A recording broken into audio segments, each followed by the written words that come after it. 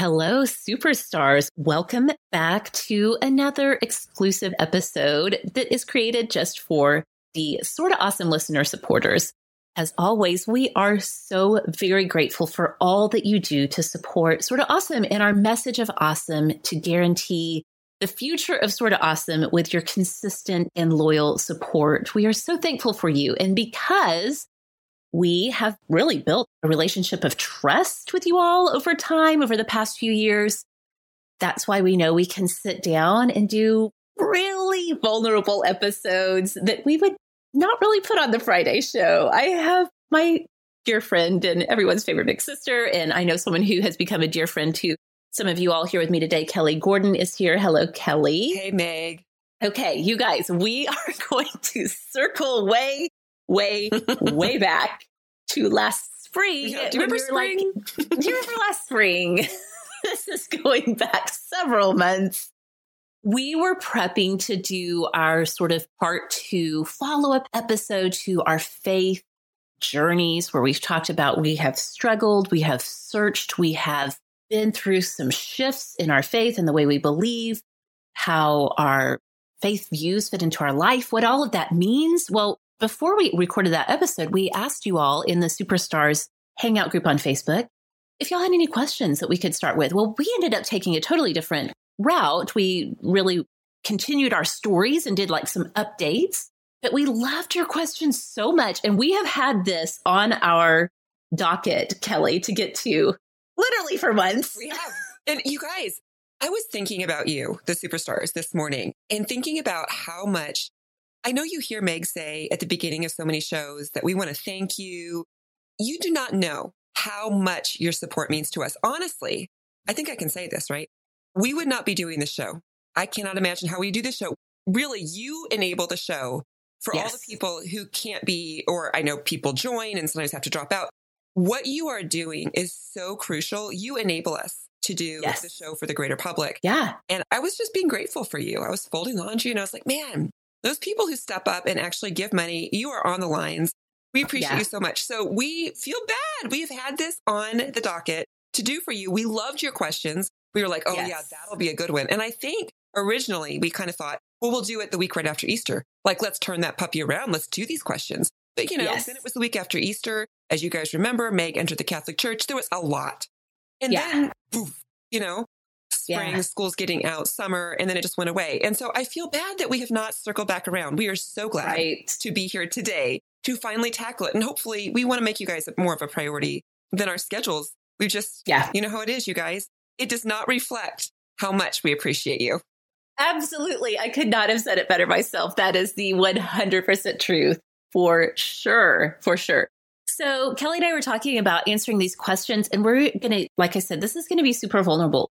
The reason this could not work as a Friday show, a lot of times our approach to the Friday shows is that, yes, we're processing through things together, but we want to leave the awesomes who are listening with some sort of takeaway, something they can kind of grab onto that they could apply. And a lot of these questions and in our answers, there is not a pretty bow to tie it all up in and be like, and here's your action plan.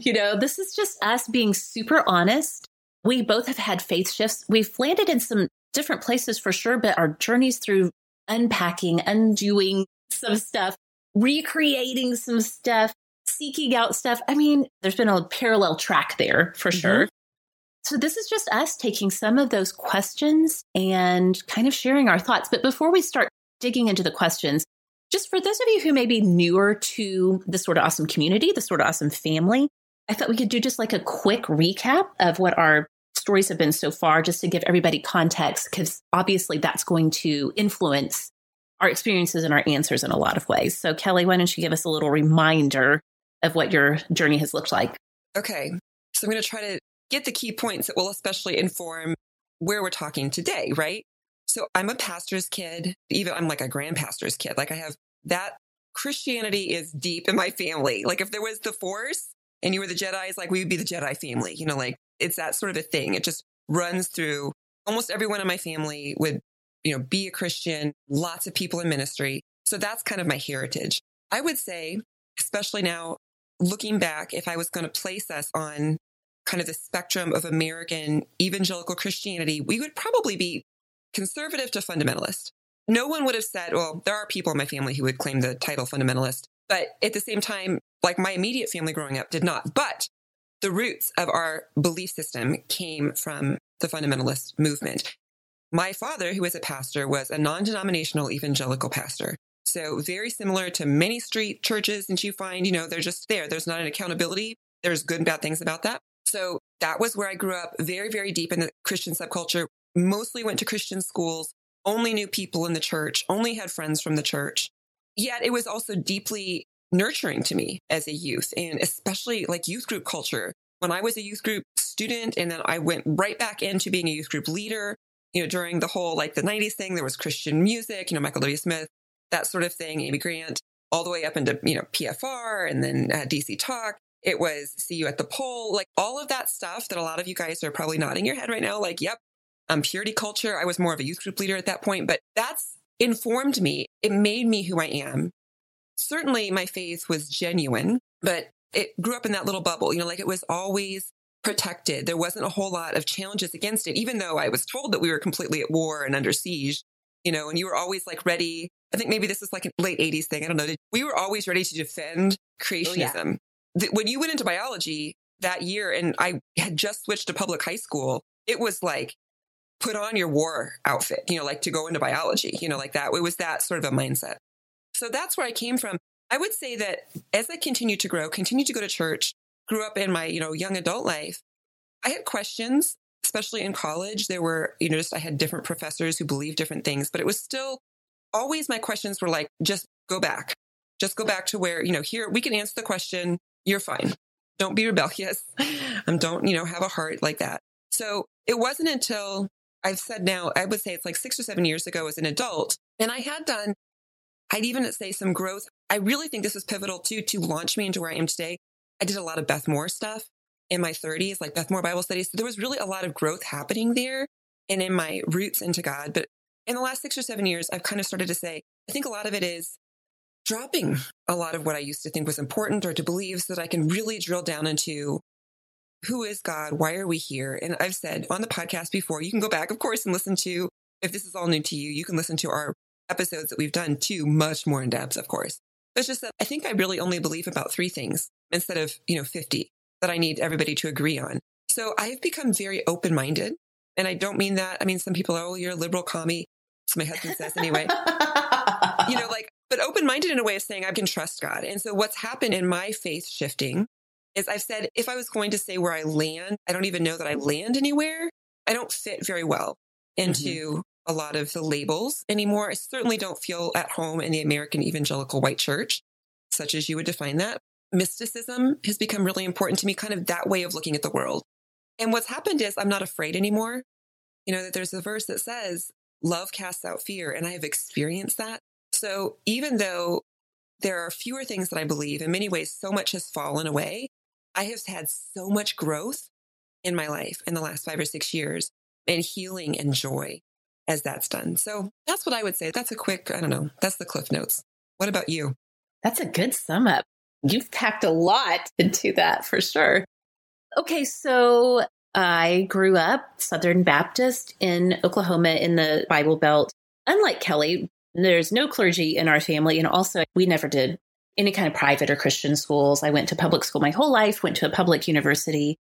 So in the sense, I do identify completely with the culture war aspect of it, because being public school kids, we were always, and it was I grew up in small towns in Oklahoma. There really were not Christian schools. There may be like one where a handful of kids went to if they were very wealthy.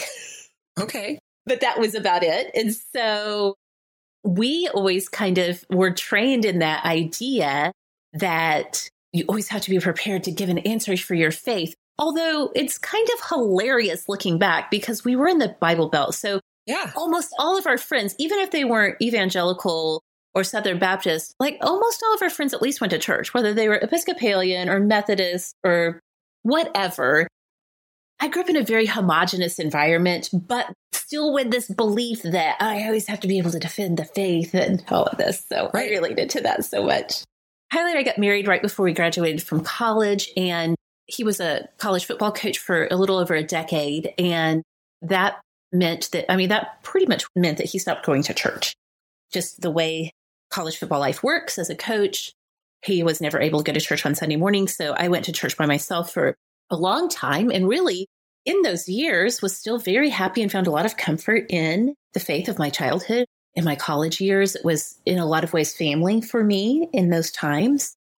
I would say around 2008, so about 10 years ago, I really began to kind of go through what felt like a crisis at the time, but now I know was just kind of a very natural human process of disassembling what you grew up believing and like kind of figuring out, like, does this mirror what reflects my own internal code of beliefs? And so some really big books for me along that way were like Shane Claiborne's Irresistible Revolution, and then his book, Jesus for President. That was the first time I navigated the idea that you could be a devout Christian that also was not married into the Republican Party platform and all that that entails. And so after I kind of was able to really process through that, I guess, that was a scary time of like, if I don't believe this, then what do I believe? I look back on those years now with a lot of tenderness because it took a lot of courage. I feel like we were definitely, by that time, Kyle had left coaching. We were back in small town Oklahoma. And it took a lot of courage in that context to begin to be like, oh, what if I actually more drawn to this? Jen Hatmaker's books and her journey had begun to take a turn more towards like loving people, ministering to people outside of like political policy during that time. And I found that to be very helpful. And anyway, fast forward a few years, we moved to Oklahoma City. We never could find a church that we really felt like both Kyle and I were on the same page with, and it was like all cohesive and came together with our beliefs, and not just spiritual, but our cultural beliefs and all of these things. We wandered. It's definitely our wilderness years.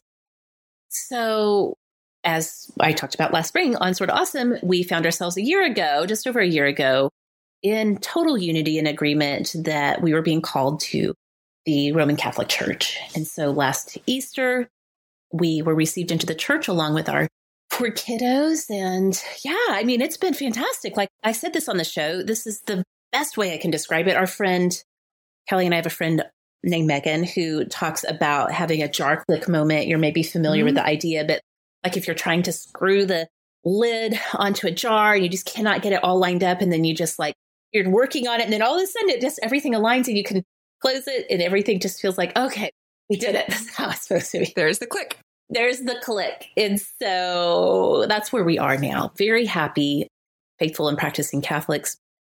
Still brand new and everything and learning lots of things. And it's very exciting. So obviously as we talk through this, both our evangelical shared background is going to show through, also, kind of where we are right now is going to be part of this. So, okay, let's dig into this. The first one I want to talk about, this came up in a couple of variations in some of the questions that our superstars left for us on this thread. Let's talk about this sort of tension that Christians, particularly definitely in our country, but maybe in Western culture in general, a way Christians are portrayed oftentimes in media. And there's a way that Christians experience living out the Christian faith in day-to-day life. Sometimes people feel like there's a thing of like, I see all of these angry, offensive people that are not representing the gospel, but they're calling themselves Christians. I see them in the media, but my friends and I are over here just like truly studying scripture and truly trying to live this out. And what do we do about that? And then the flip side of that, of course, would be like, I'm so embarrassed to call myself a Christian because of the way Christians behave in media. So you are our go-to expert on all things like media and how all of this works. I want to hear your thoughts on this. So, okay, I have some big thoughts about the media, actually. I just almost any time I get onto Facebook, I find some comment about somebody saying, well, the media is trying to divide us and the media doesn't report the story. And I'm like, I have definite reactions to that. Maybe it would be better for me to ask the questions like, why do you think the media would be trying to divide us? Mm-hmm. Because then that might reveal why. I mean, some people are like, well, because they're controlled by the deep state and they have a deeper purpose, Okay, well, then that tells me where you're coming from, as far as that. especially the news media. Obviously, that's my background, right? So there's a difference. Even sometimes people are just talking about, really, they're talking about pop culture. They're saying, well, the movies and the TV shows that influence popular opinion about things. So you have to even drill down that. I do think Christians, for the most part, I think we have to own this one. Mm-hmm. And I understand the tension, and I'll get to that in a minute. I read a book last year, probably. It's fantastic if somebody wants to go read it. It's called Unchristian: What a New Generation Really Thinks About Christianity and Why It Matters. So it's written by David Kinnaman, who is one of the people who heads the Barna Group, or used to head the Barna Group. It's actually a book that's a study, like they commissioned a study and then they wrote a book to break down the results. So what they did is they surveyed people 16 to 29, probably a couple of years ago now, to say, what do you think of when you think of Christians? And the results were not what anybody who truly follows Jesus would want to hear, right? It was the words that were like hypocritical, insensitive, judgmental, political, homophobic. It wasn't loving, grace-filled, like there was nothing like that. And the whole book is really written saying, okay, Christians, we can bristle at this. We can have our honest emotions, but we also have to own that this is the perception. Yes. Whether you like it or not, whether you think it's fair or not, it is the perception. And we have, as a Christian culture, done nothing to combat this. Mm-hmm. So they are coming at it from more of an evangelical tone than maybe I would, where they work really hard in every chapter to help evangelicals who are reading this overcome the hurdle of that's not true. So they're always like, try to work at it. And of course, I'm reading it going, it's absolutely true. Like, I would have answered all those questions the exact same way. I can't believe that anybody doesn't think Christians are this way. Like, coming from somebody from the inside out, I agree with everything, like that is why the perceptions are real, because that's often how we act. It's not what we say, maybe, or what the values are on a mission statement, but it is often how we act. So I get that tension. I think that book could help, if nothing else, lead you further down the path of this wrestle, trying to wrestle with this of like, well, we're portrayed or people believe we're this, but we're not. Okay, if you're not, if you don't want to be, the best thing that you can do is live your life in such a way is to combat those stereotypes, right? Yes. If you think they're unfair, and maybe they are, maybe they aren't, And obviously it's going to be personal too, right? Some people, like their personal interactions with Christians are going to inform what they think of Christians. Sure, yeah. So I will say that the reason that I feel this tension in a very real way is I go to a very standard white evangelical American church. And there's so much dissonance for me. Honestly, you guys, I wouldn't say this hardly to anybody. I will say it to you guys. I hate Sunday mornings. Hate it. There is no time in my week that causes me more internal struggle because I do not want to go to that service. I do not feel it. It's almost like I'm putting myself back into a bad situation. Like when you're trying to heal from some sort of like PTSD would be way too strong of a word for it. But like I go back into this environment where I don't think people believe the way I believe. Yeah. And certainly nothing from the stage is being said that's blatantly wrong, but they're also not addressing anything that I think is important. Yeah. So it's hard. The reason that I still go to church there has to do with my kids and also because the people. Yes. If we say that church, Big C church, is really about, it's the body of Christ. It's about the people. I love the people at this church. Church isn't a Sunday service. And so I've honestly just stopped going to Sunday service. I have some ministry things that I do that gets me out of it, and that's an easy way for me to be like, oh no, I'm serving coffee. Can't go to church. Yeah. And yet still be there and still see the people and smile at them and welcome them and do that sort of a thing. I can't go to the service. And then, podcasts can fill in. I have community, all the things that we say church is for, I have. But there's a real dissonance there into even what I think when I think of the term Christian and what's real. So I always have to go back to how do I want to live and how are the people that I see on Sunday mornings, who I see outside of church, who are part of my local body, to use the Christianese, how are they living? Yes.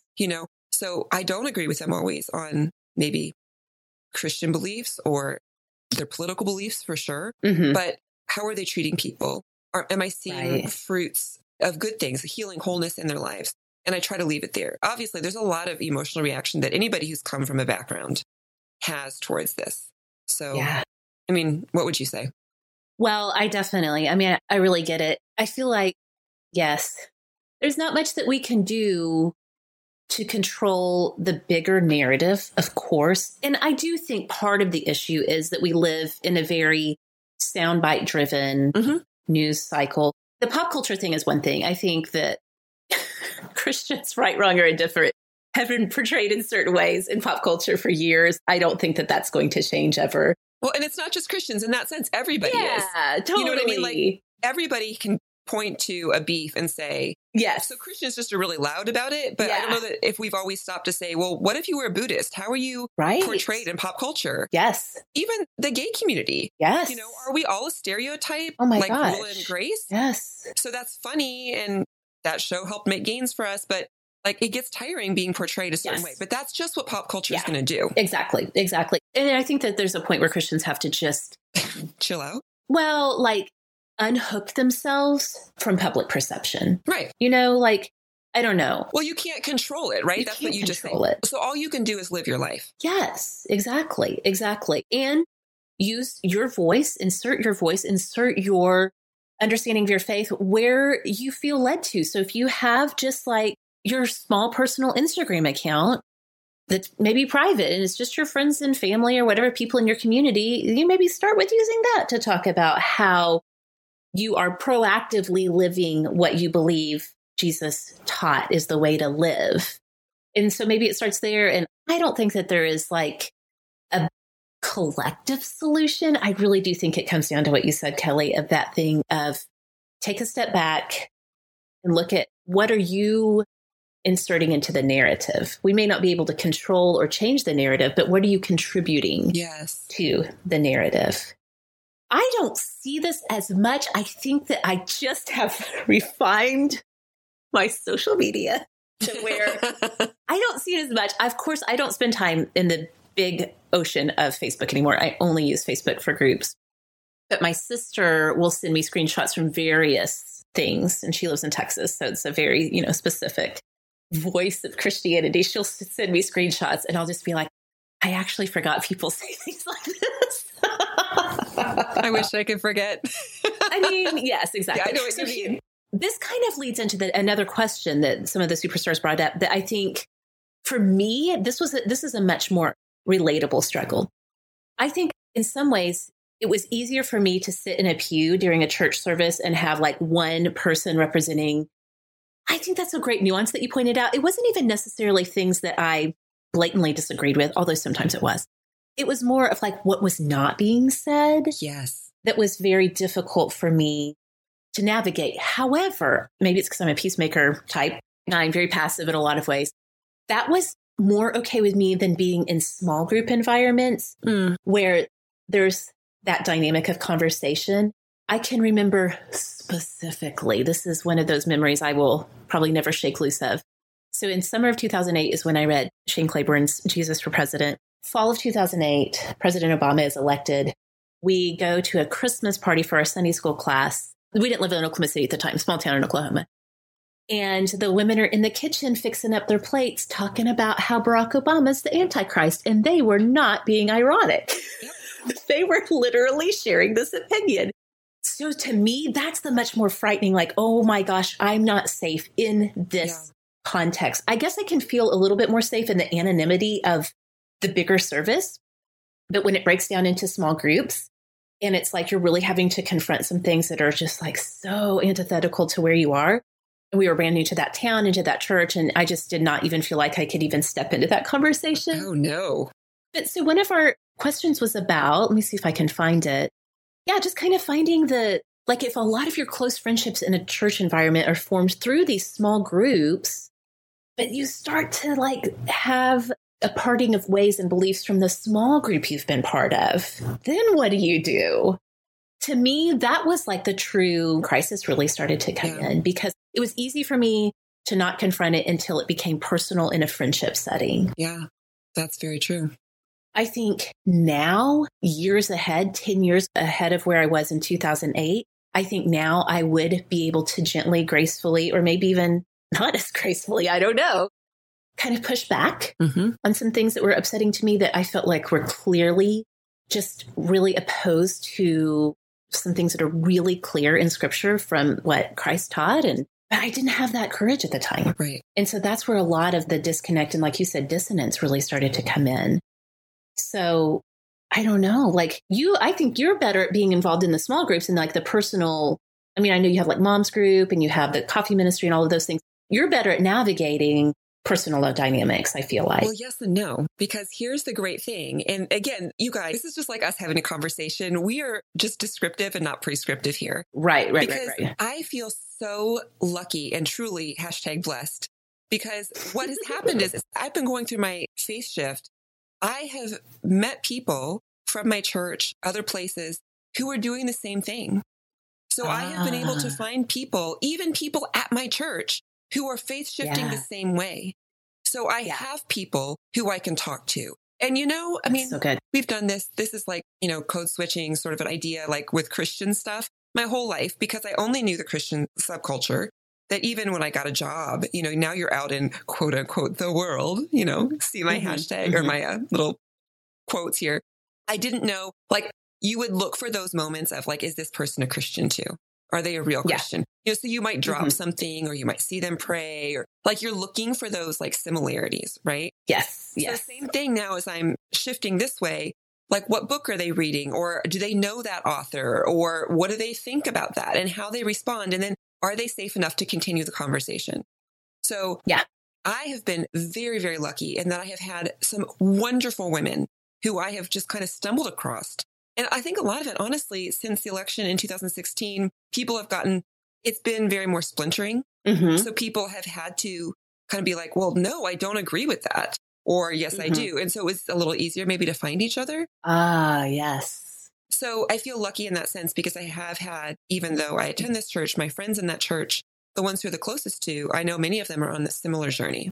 They're not the exact same, but they're willing to ask hard questions and to be more open and to expose themselves to those things. So I do think that is the hardest thing, is that if your friendships are in this small group, and I've had friends, even my sister, like, have been in that situation where they're in a church and they're good, and then they go to small group and the things that are being said are kind of horrifying to them. Like, oh no, how am I going to handle this? Yeah. So, I think it depends on how deep those friendships are. Like if it's new, right, I would honestly say maybe that's just not your place. Yeah. Like if you get out and find someplace else, I guess that's the great thing. And I know that different parts of the country are a little bit different. I've not lived in the Bible Belt, but I still kind of think that you might be able to find a more like-minded group of people, or at least someplace that you can be safe asking the questions. Sure. So I would say if you don't have a lot invested there, it might be wise for you to try to find people who will let you be yourself. Yeah. And be true to the journey that God has you on. I think that's so right. And I do think you've made a great point, just like thinking about in the context of friendship. I actually do think if you feel like, okay, I love these women or these people, these couples, we've grown through a lot of things together. I honestly think that in the context of friendship is one of the best places to start to kind of move the needle a little bit in the conversations, because there's trust there. I can't speak for hardly any other flavor of Christianity, but I know in evangelicalism, when you start to step out of line, one of the first things called into question is like, are you really a Christian? Can you really be a Christian and believe this? And so in the context of a trusted, long-standing friendship, that is a good place to be like, you guys know me. You know my beliefs. You know how I feel about Jesus and the church and what we're even about on this planet. And I'm telling you that I see in this scripture, or I see in what this person is saying, this thing. I think it's a great way to begin to plant some ideas. Thankfully, there are people in my life years ago who began to just kind of drop those sentences, those little questions and little ponderings that kind of builds up over time. And before you know it, you're exploring things that you may not have had the courage to explore on your own because somebody went ahead of you. And so, like Betsy had asked this question very specifically because she's a leader and picks the studies in her small group Bible study, and was getting some mixed reactions because she was maybe her beliefs were moving one way or her views on things were moving one way and the brothers in the group hadn't shifted. So I think that can be really hard if you're the person. It can be very lonely. It can be very isolating if you're the person. But at the same time, over time, it could bring some redemption in terms of at least just getting people to be like, it is okay if another Christian does not believe this exact same thing that I do. If we can even move people to that place, right? I feel like sometimes that's the biggest advancement you can hope for, you know? Right. Well, and I'll say one of the things that I have found the most challenging, and it's really funny, you know, growing up in a culture where if everybody believes the same and everything, and then everything else is the other, right? Mm-hmm. So you reject everything else and you just stay with the like-minded.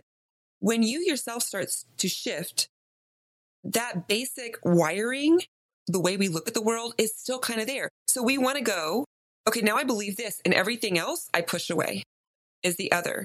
And so it's a complete rewiring to not be dualistic in the way we look at it.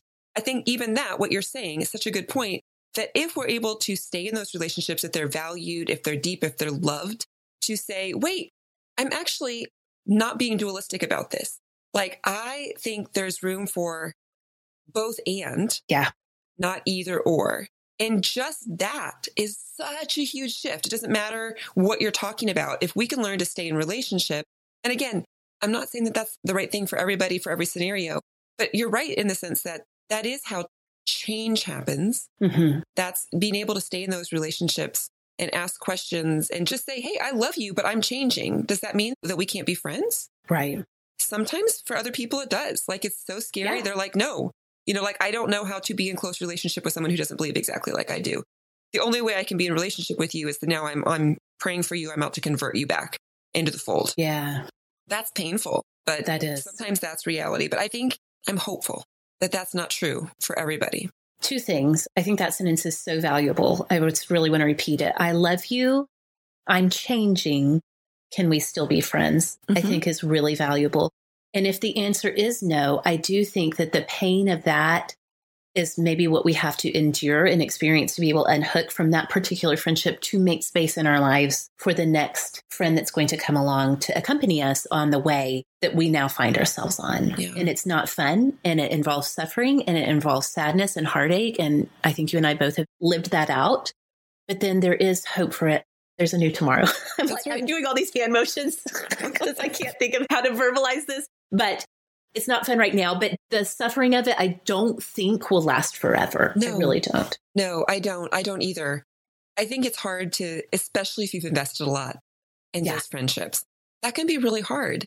Yeah. But growth is worth it. Right? Yeah. And grace and living out of fear and with more people and acceptance. Like, there's some really good things on the other side. And unfortunately, I mean, I'm sorry that our Christian culture has come to that, you know, that we would exclude someone because you don't believe exactly the same. But that's just how some people, that's where they are, you know? I think Hannah had asked a question too, like, how do you deal with the backlash or the fallout? Mm-hmm. Not even from like your Bible small group, but maybe in your family. Mm-hmm. I think that was just like such a great gem of wisdom. Thank you for that. Just that question. I mean, just posing it to people. And I don't like to confront people, but I think when you just say it really simply like that, I'm changing in this, but can we still be friends? Can we still get along? Family's a little bit more complicated because there's a stronger connection there, stronger context, and it feels like higher stakes than friendship sometimes. And I think it's possible that that's where boundaries come in. Yeah. Right. I've been thinking about family and thinking it's not so much the question of can we still be friends? Because for most of us, there's still going to be some relationship there. Right. We're not in such a toxic situation that we're like, okay, that person can't be in my life anymore. Mm-hmm. And for most relationships in family, I also don't think it's, well, do you still love me? Right. I think that they would say, I still love you. In some ways, it's a little bit like, do you still respect me? Oh, yeah. Do you still trust me? Mm-hmm. Because I think that for some people, that's what we're grieving the loss of, is that they think, oh, you've gone off the rails. You're not trustworthy anymore. And that's why they're constantly bringing up like, oh, well, have you read that book? Have you considered this thing? Do you know that you're backsliding? They don't trust your decisions. I would say that they don't trust God that is leading you, you know? Yeah. I'm absolutely sure that there are relationships and families who that the honest question there, just like we just said with friends, you have to grieve. The honest answer to that question is going to be, no, I don't, because of the way I've raised. Yeah. I'm worried about you. I don't trust you anymore. Yeah. But then what do we do that? If they continue to be like, well, I have to insert these things, that's where boundaries come in. Definitely. If we have to say, look, please trust God with me. Yeah. And I think sometimes the passive aggressive response can be like, well, I'm praying for you. Yes. I mean, I think that you can turn that back around and be like, thank you. I need all the prayer I can get because this is scary, or this is exciting, or this is, whatever. Right. But don't let it be the passive aggressive response. They want to pray for you, go for it, whatever. Who knows? Maybe their hearts will be changed as they're praying too. You never know what's going to happen with that.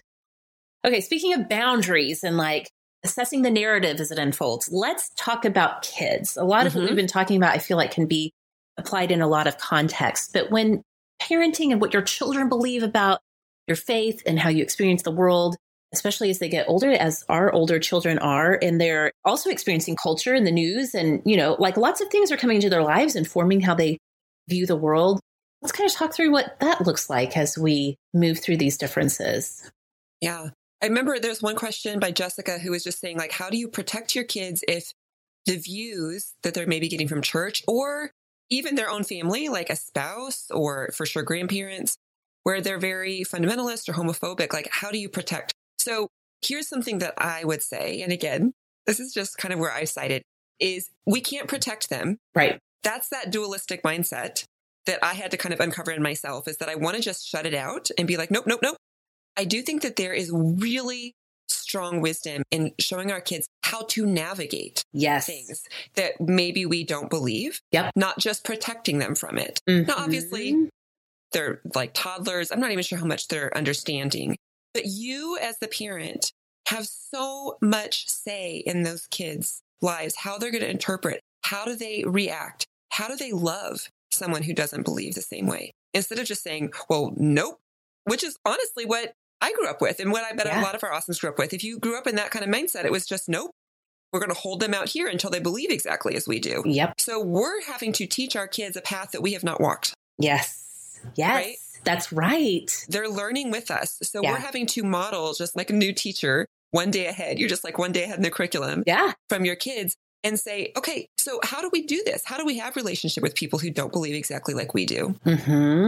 So it might mean saying something in front of the other person and be like, well, not everyone believes that way. Very non-confrontational, but just kind of making sure that your kids are hearing you say, there are other ways to view it. Yes. Right? Or as they come home and say things. I remember I was going through my faith shift right when my oldest daughter was in middle school at a Christian school. And so they were doing like science. It was all creationism. And my stuff was starting to change there.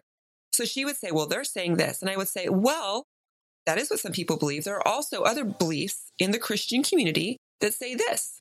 So just giving her a broader perspective is helpful. So I think, even if you're not going to say anything in front of that person, like at Thanksgiving, you can.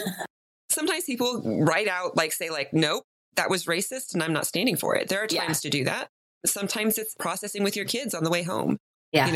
And why did grandma say that? Well, she believes this and that isn't what I believe. And I think it's hurtful for people or, however you're going to explain it to your kids. But in that way, we're helping them navigate a changing world and helping them to be open-minded and understanding that not everyone does have to believe the same as we believe.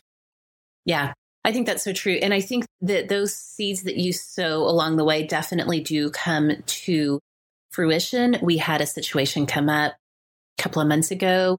One of my daughters, she and I were just riding in the car and I don't know, just out of the blue, she said, Grandma said something really racist because my girls will go spend the night with her and whatever. And I love my mother-in-law dearly. She's from a different generation that does not have and is very shut down to what we now understand to be racism. And my kids being in extremely diverse environments, not only hear it like in teaching from us, they hear their own friends calling out because they're kids that are people of color and they're calling out what they see that's racist. So my kids are really advanced in this. So she told me this thing that had come up. And then I said, it was really blatant. And I was like, oh, wow.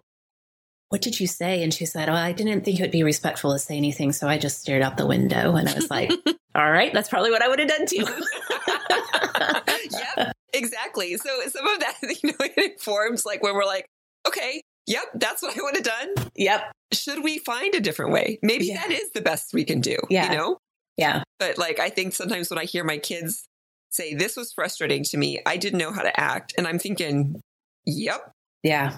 Right there. So then I'm thinking, okay, I'm the adult. Like maybe I need to help them to learn. Yeah. Like what could we do? What could we say?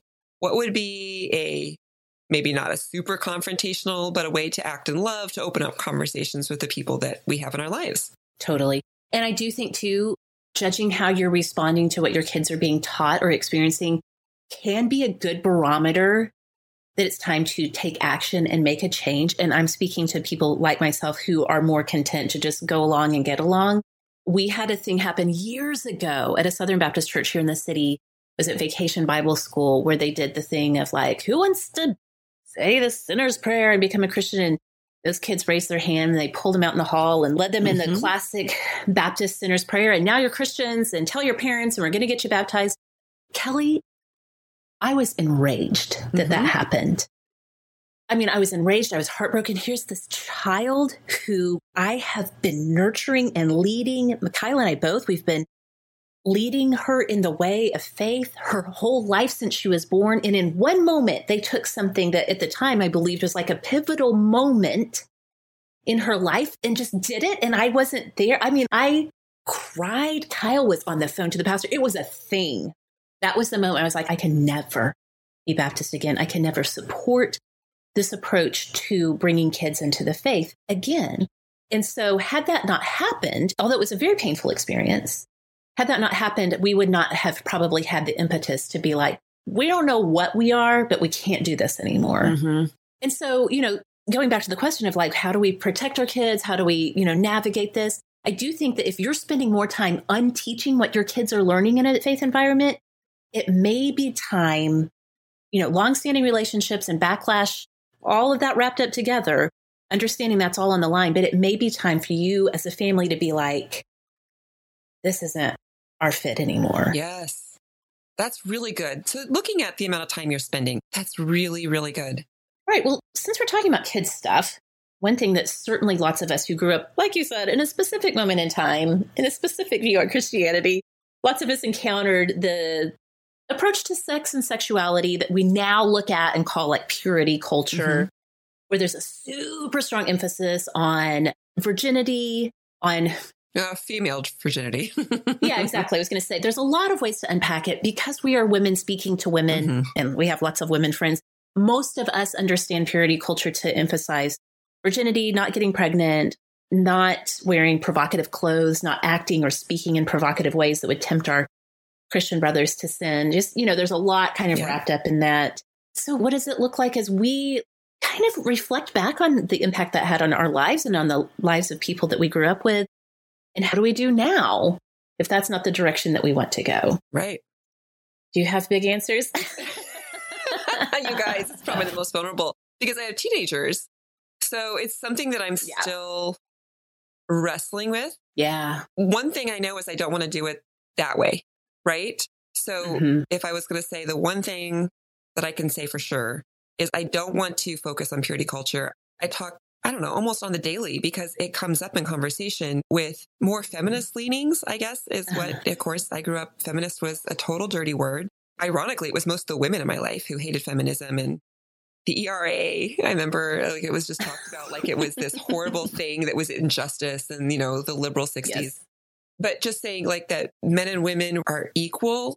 And so like, I don't want to look down. So that sort of outlook, I think helps to make a foundation for what healthy sex is. We start there. It's just like, how do we treat people? How do we respect people? What is love?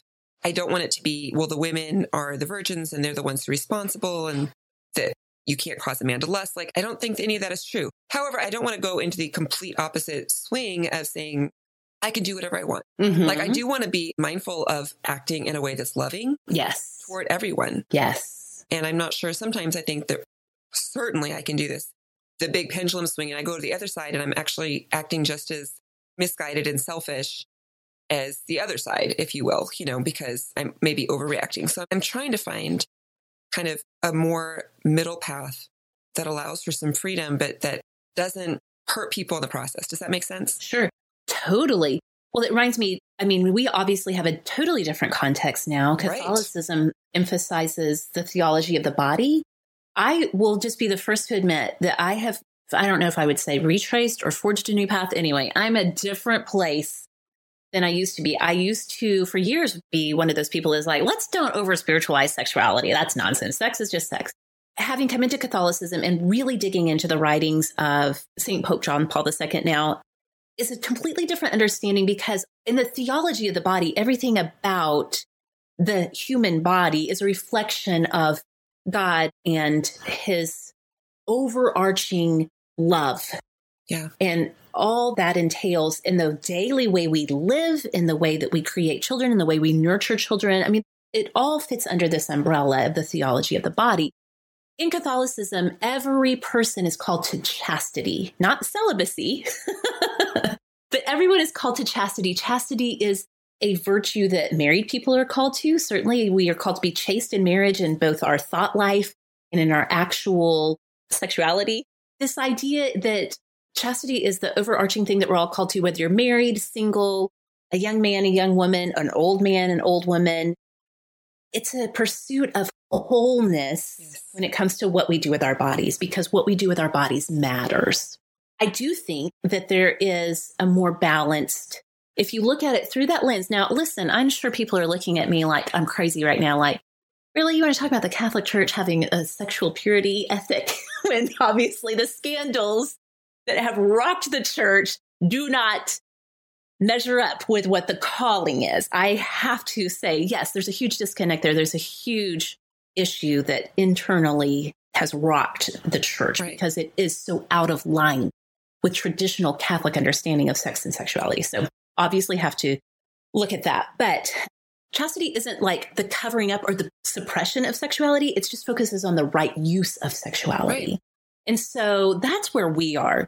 And one of our superstars also asked Alec, like, how do you avoid the whole thing of like sin management as you're raising your kids? And I have found that, again, a lot of Catholicism is really built on, yes, sin is a thing. We have the sacrament of confession to go and deal with that. But really, you want to focus your mind on building up virtue in your life. Yeah. You want to live a virtuous life. And so that means things like chastity, certainly, but helpfulness, charity, you know, like all of the things that you want to focus on. Like, what are you building in your life? Yeah. That's what matters, not what are you avoiding. I can just remember sitting through so many sermons that were just like, focused on sin. And yep. I don't know. I think the remedy for that is like, you focus on what you should be living out. Right. I could say to that too, this has been really pivotal in my understanding of, in my theology, and it just leaks out everywhere, is the way I grew up, and I bet the way you grew up too, is the first thing you should know about humans is that we are desperately wicked. You know, that we are sinners to the core. That's where we started. And I have switched that theology, that we don't start in whatever it is, Genesis 2, we start in Genesis 1 where God pronounced us good. At our core, we are good. We are not evil. We are not sinners at our core. At our core, we are good. And then things went wrong. Yeah. Where you start matters a lot, is what I have found. So if I'm saying that basic at my core, I am loved by God, I am one with Christ, I am good.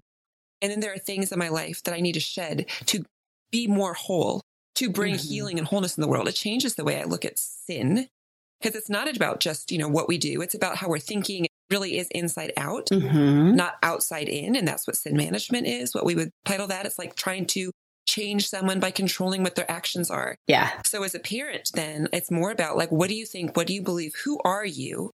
You act out of who you are, who you think you are. Yeah. Are you going to believe what God believes, which is that you are good and loved? Or are you going to believe what the world is saying, that you're broken, that you need more, that you're not enough, you're too much, those sorts of things. So that it changes the way that I parent. I mean, it changes so much about how I look at life. I had a pastor friend here has young children still. And he said that the two things that I just want them to know, like before age 5, is you are good and you are loved. Yeah. Because if we can just get them to grasp that and to put that into their little hearts and their bodies, then as they start to ask harder questions and they get older, if that's the foundation, we can deal with a lot. Because, you know, well, why are you making those choices when that's not who you are? Right. So I will say, to go back to the purity discussion, the Catholics in my life, even before you entered the church, Jennifer Fulwiler, reading some things that she did. And what was her name, her blog before? It was something about Catholicism, like converting. It was originally one thing, and then it was Conversion Diary for a long time. That's what I'm thinking of. So if you guys don't know Jennifer, she is everywhere right now. You could go find her, but she converted from basically being agnostic atheist her whole life, being surrounded from that, to the Catholic Church, and is a very good communicator. So reading the Church's views of sexuality, really the Catholic Church's views, helped to inform and heal a lot of the cracks, the things that didn't make sense that I had been told growing up. I was like, well, wait, that doesn't make sense. And then reading kind of this beautiful view that the Catholic Church has, that you would say the theology of the body, didn't know it was called that, have really helped me to build a new sexual ethic as far as what I think God is saying and who we are, why our bodies matter. So in that sense, I still think abstinence is a good thing. Yeah. I don't even think that you really have to be a Christian, quote unquote, to believe that. I think that you could just be a scientific person and look at studies and say there are all sorts of reasons why this is a healthier way to go. You know, not only does it avoid STDs and, you know, the potential of pregnancy, but there's all sorts of emotional ramifications. I mean, there's just all sorts of reasons to say you don't even have to bring religion into it. You don't even have to bring God into it. Like, there's just all sorts of good things.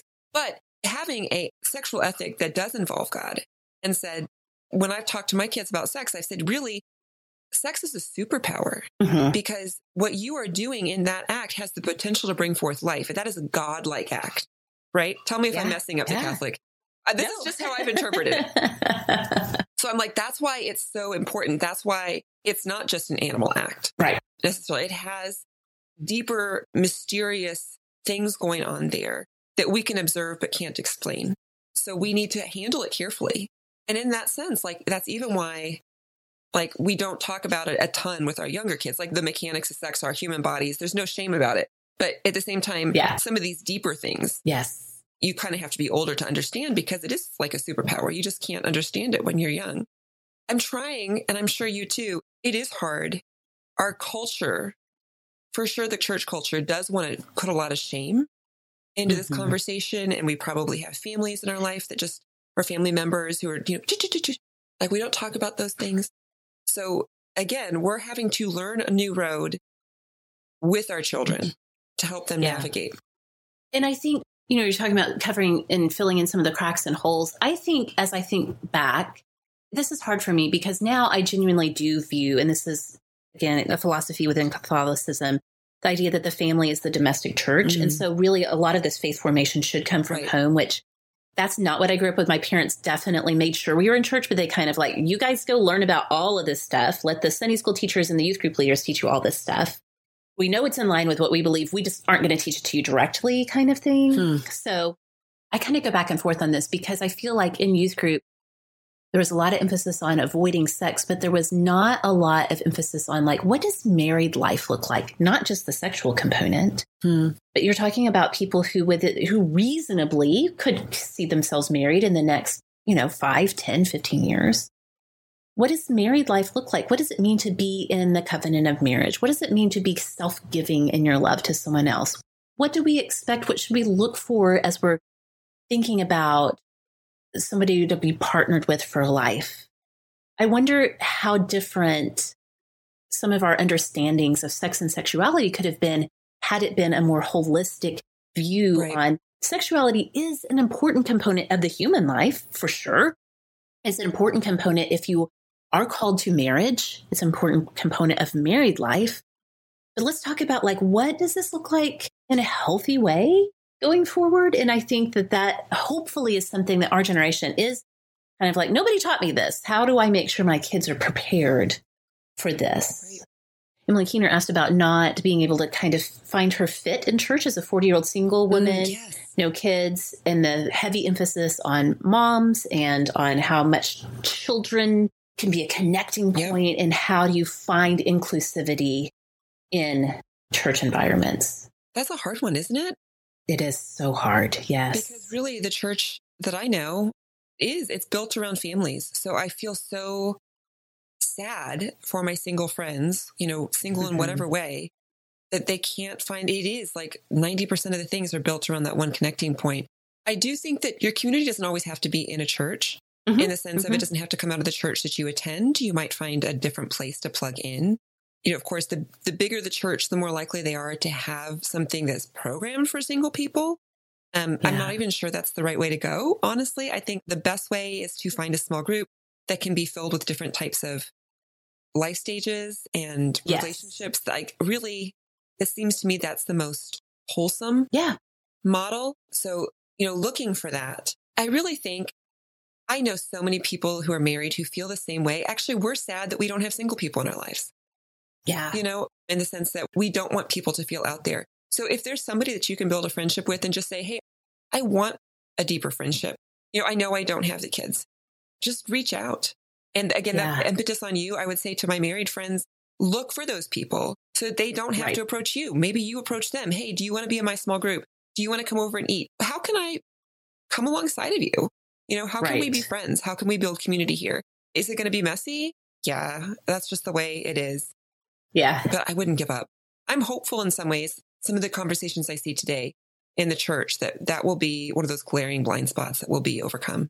And I think anytime churches can provide gatherings that are not like age and stage of life based. Yeah. Like when we were in the Baptist church, all Sunday school classes, small groups were all divided by age. These are the 20s. These are the 30s. And if you're stuck in, like, if you're single, you don't have kids and you're 35 and everybody's baby showers and all this all the time, that can feel isolating, I'm sure. I think the more that churches can gather people based on interests or even service opportunities, which may be like, oh, I have to serve in order to find friends. Like that would be one way to look at it. But the flip side of that is when it's built around service, like in the Catholic Church, we have Altar Society. It's kind of like the women's group that takes care of, they do all of like the linens for the liturgy and make sure that there's wine and bread for, you know, communion, these types of things. Well, it's essentially serving the church. But what you're going to find, I think, in service-oriented gatherings is that there's women there who have time. They're not in the midst of tiny babies, you know, in a carrier and toddlers at their feet. They're going to be other single women. They're going to maybe even be a couple of years ahead of you. Maybe they're empty nesters or their kids are just even old enough that their kids are not the single-minded focus of their life, which, listen, I've been there. I've had little kids. You can't do anything else. I get it. But when you are in a gathering where there's some other thing besides just your stage of life, maybe that might be a good connecting point, both for women and men, I'm sure, also have this thing of wanting to be able to find people outside of the context of like, here's all the couples with all their little kids, and where do I fit in this? Right. Okay, I'm going to say this is one last question that I had kind of wanted to touch on because it's super practical, and I'd be curious to hear what you say as a Catholic. Is it Avia or Avia? I'm not sure. I'm pronouncing your name wrong. I'm so sorry. But kind of, she was asking about how attending specific churches, you know, maybe with a kid, like how you navigate that. Sometimes, like you said, you and Kyle didn't go to church for a while. Yeah. Then you feel that guilt because we're probably just programmed to feel that guilt. So I can certainly talk to some of that having different kids. But what do you like? Do you go to church every week? You're at church more than just on Sundays, I know. But how do you navigate that as a family?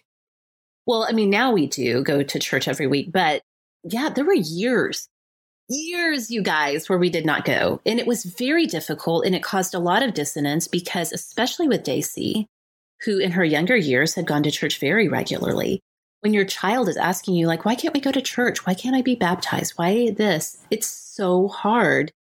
And the best that we could do in that time would be to, first of all, explain, we were just really honest, age appropriate way, but we would just be honest that we were praying and looking for a place where we fit, where we, as the mom and dad of the family, felt like was a fit for us. And then also that was going to provide the best spiritual life for them, which was fine, but it didn't really appease, you know, what she was looking for.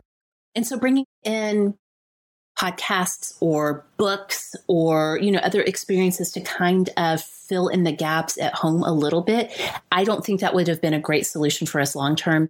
But in some ways, it was kind of a stopgap while we were navigating our own faith crisis. It's so complicated when you have kids that are old enough to pay attention and know what's going on. And I would never say that there's any easy solution to it. I will say that's what we did.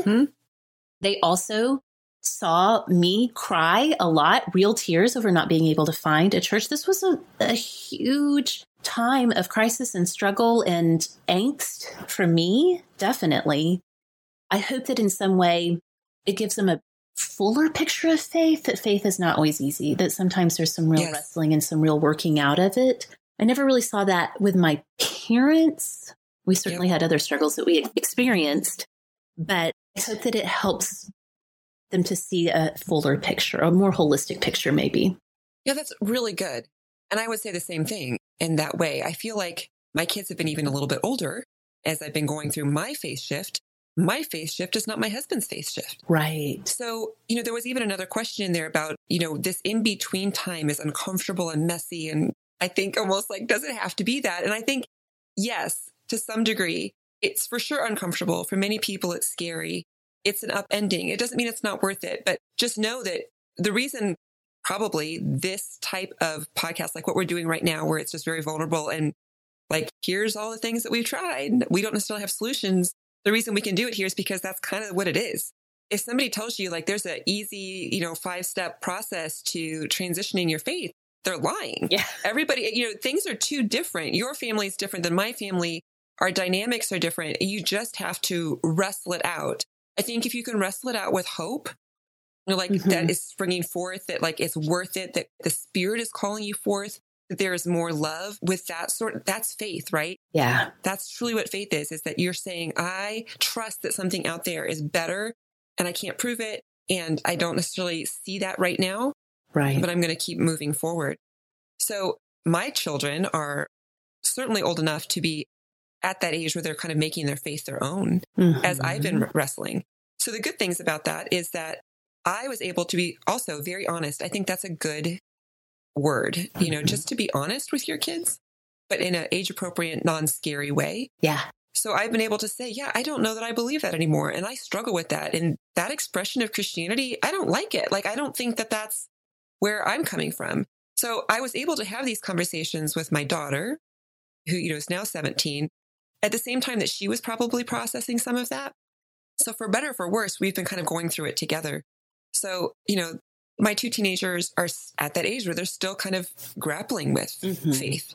So I've grown up with this. Does it really fit in my life? Does it matter? What's my expression?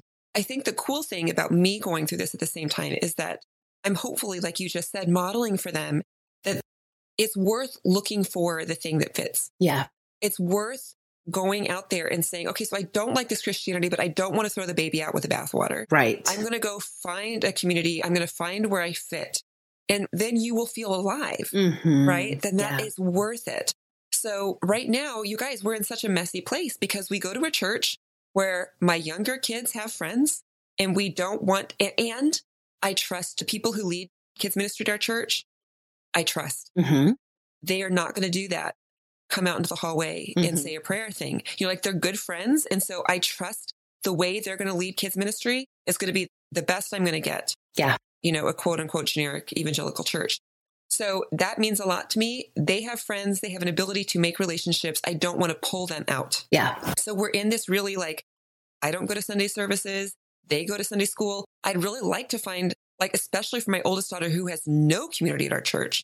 My son kind of does. I'd kind of like to start to take her to some other churches. Yeah. And be like, you're kind of half college, half let's go find a place that you might connect. It's not going to be the church that we go to. Absolutely, for sure, not going to be the church we go to. I know that already. But trying to enable her to find something that does fit. For me, the reason this works is that I do have friends who are on this path with me, some of them in the church, some of them at different churches in the community. I have podcasts that I can listen to. I'm fine. Even though this is not quote unquote ideal, right. I'm not all in at my church. And our family is kind of fractured. But that's just where we are. And it's messy. But trying to help our kids see that it's worth it to me to wrestle with it. Yeah. I mean, you only wrestle with things that you value. Yes, that's right. That's right. So in that sense, I'm saying I value this enough to say that it's messy. I value this enough to say I'm not giving up. I'm not just going to throw it all out and say, you know what? That was all wrong. No more God. To be honest with, this is how I've changed. I think, it's kind of again, the best we can do. We can say that this is what we've done as we've talked to our kids through the process of shifting faith. And hopefully they'll see that it's okay. Even my husband and I, that we're not always on the same page. Yeah. I'm hoping that my kids see that it's okay, that we can still love each other. Yes. And we don't have to agree on everything. Right. And we can have grace. Isn't that the model anyway? Yes. I didn't see that growing up either, just because my parents, they agreed on everything. Yeah. Or at least that's all we saw.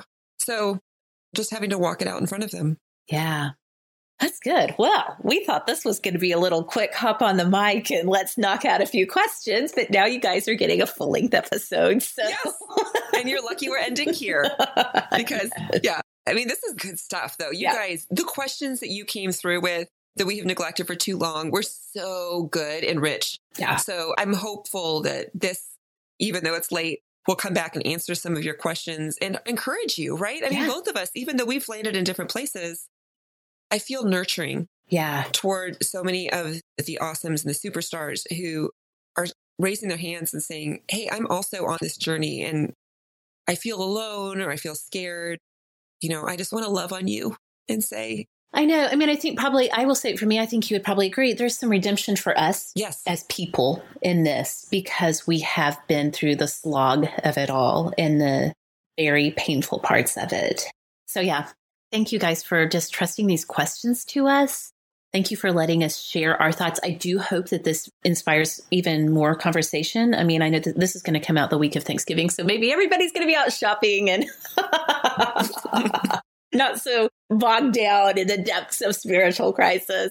But anytime you guys want to have follow-up conversations in our exclusive hangout group that we created just for this very reason, so that we could have our own little corner of Facebook that we can really open up our real thoughts and feelings about things to.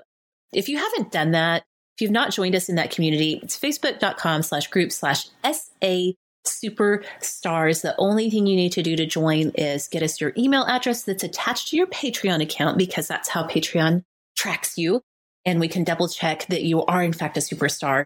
So come over and join us. It's very quiet. It moves slowly. It's really relationship focused. We would love to have you join us over there. Shoot us an email. Give us your follow-up thoughts. We'd love to hear it. Thanks again for trusting these questions to us. And thanks for trusting your support to us. That means a lot. So Kelly, thank you for taking the time to sit down. Oh, yes. My pleasure. And do this. And we'll see y'all soon.